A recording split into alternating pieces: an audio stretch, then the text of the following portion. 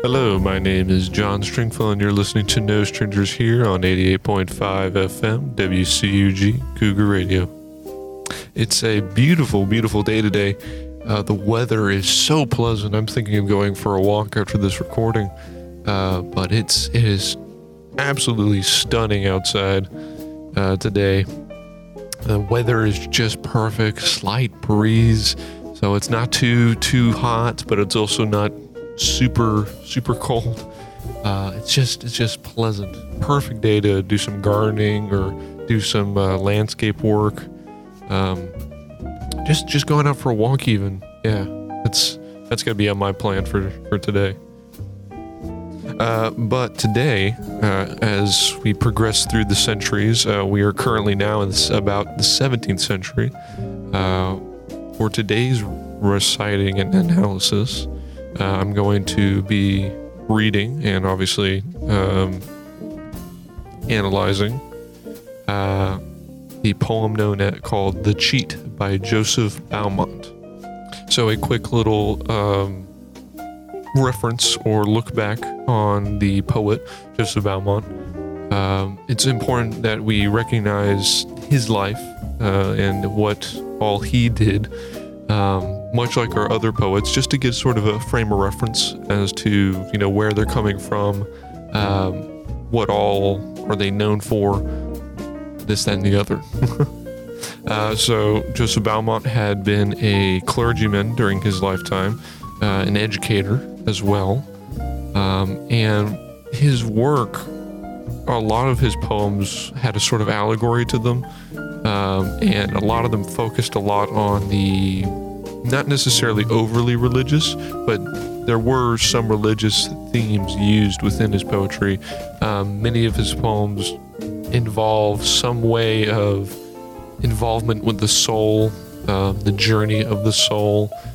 I believe Joseph Beaumont often tried to implement the soul traveling as a way to symbolize how pilgrims or how religion has also traveled, not only as it has gone over the ages and through generations, but also through individuals.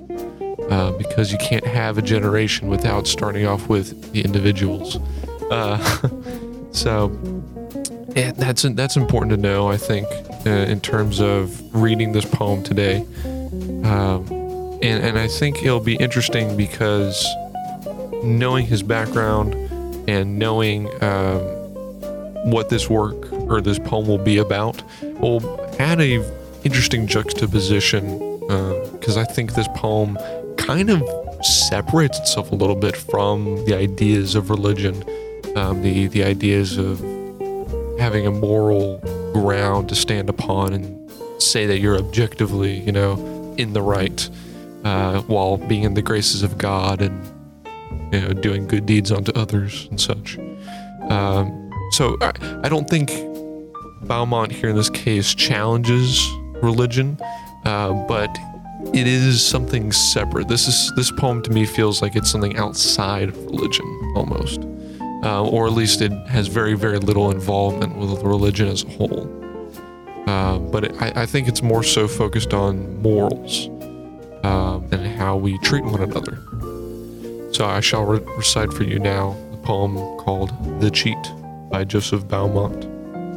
Sweet beguilings, cruel smilings, tickling souls to death, tedious leisures, bitter pleasures, smooth yet cragged path, heavy lightness whose sad slightness cheers yet breaks the bearer, dainty treasons who quaint reasons teach yet fool the hearer, glorious troubles, might bubbles, horror faintly brimmed, baned in honey, brass in money, nothing neatly trimmed, are the prizes life devises to warm fond desires, which by growing hot are blowing their own funeral fires. So, in this poem, like I said, there's it seems as though this is not necessarily talking about the good of religion or talking about why it's good to be a clergyman. It's more so focused on the intangible aspects of religion, the emotions, the sentiments behind moral upstanding. But with this, it's not focused on the good people. It's focused on those who have tricked and possibly have done wrong to others. With that, I think what Beaumont's trying to say is that these people who bother us and pester us and play with our love and emotions, and people who just not necessarily rip up, but certainly mangle up our thoughts and sentiments, they will have their ends met. That there will be justice, and that justice will most certainly be served. I think that's what Beaumont's trying to say, especially in that last line there. So while going over, of course, I'll break it line from line. And it's a fairly simple poem. Most poems from this time have very complex sort of structures or very complex sort of word choices.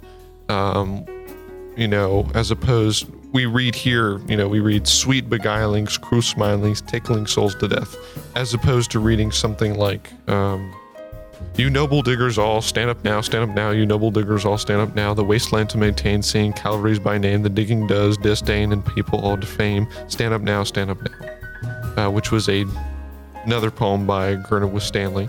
Or, instead of that, you could possibly read another poem like, fair boy, aloust, while filest thou thee languish in such flames for thee? I'm back, 'tis true, why so is night, and lovers in dark shades delight, which was, again, another example, another poem by Henry Reynolds. So instead of reading these very complex poems with their very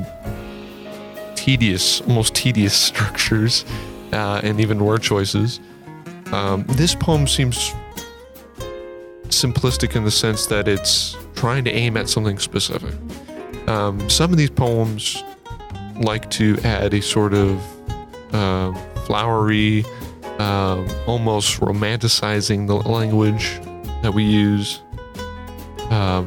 romanticizing the ideas and concepts behind each poem, which can make it a little bit foggy to analyze, a little bit hard to really get into. It makes it difficult to not find maybe one conclusion, or at least it becomes so wide and so broad of an idea that it's hard to really break that down into what the poet wanted or what we get out of it. But with this poem, The Cheat by Joseph Beaumont, I think it's a pretty clear poem, and I think it hits right on the head in terms of what Beaumont was trying to get at. It's not flowery, it's not entirely complex, but it is impactful and it is meaningful. And I think that's what Beaumont was trying to go for with this poem. So by looking at each stanza and breaking down each line, we have this sort of this rhyming patterns, to me at least, is very unique, especially in the time period that it was written in. Sweet beguilings, cruel smilings, tickling souls to death. Tedious leisures, bitter pleasures, smooth yet cragged path. So we hear this chord da da da da da da da da da da. In terms of rhyming and reading, it just sounds natural to read the poem that way, and that may have a very specific reason as to why. So we see this simple sort of writing, not too complex reading, but even in its simplistic nature, the beauty or the complexity that can be found in this is in these sort of, not oxymorons, but the parallels and the paradoxes, the literary paradoxes, I should explain, found within each line. Sweet beguilings, that's very much works against itself. Cruel smilings. Again, that's another example that doesn't work by itself too well. So when we see sweet beguilings, we know that the meaning to beguile someone is to charm or enchant them in a deceptive way. And so to describe that as being a sweet beguiling almost sounds as if though the beguiling is wanted, as if it's sort of desirable to be deceived. No one wants to be deceived. No one wants to be, so far captivated that they can't even control themselves, obviously. But to describe it as sweet, it sounds almost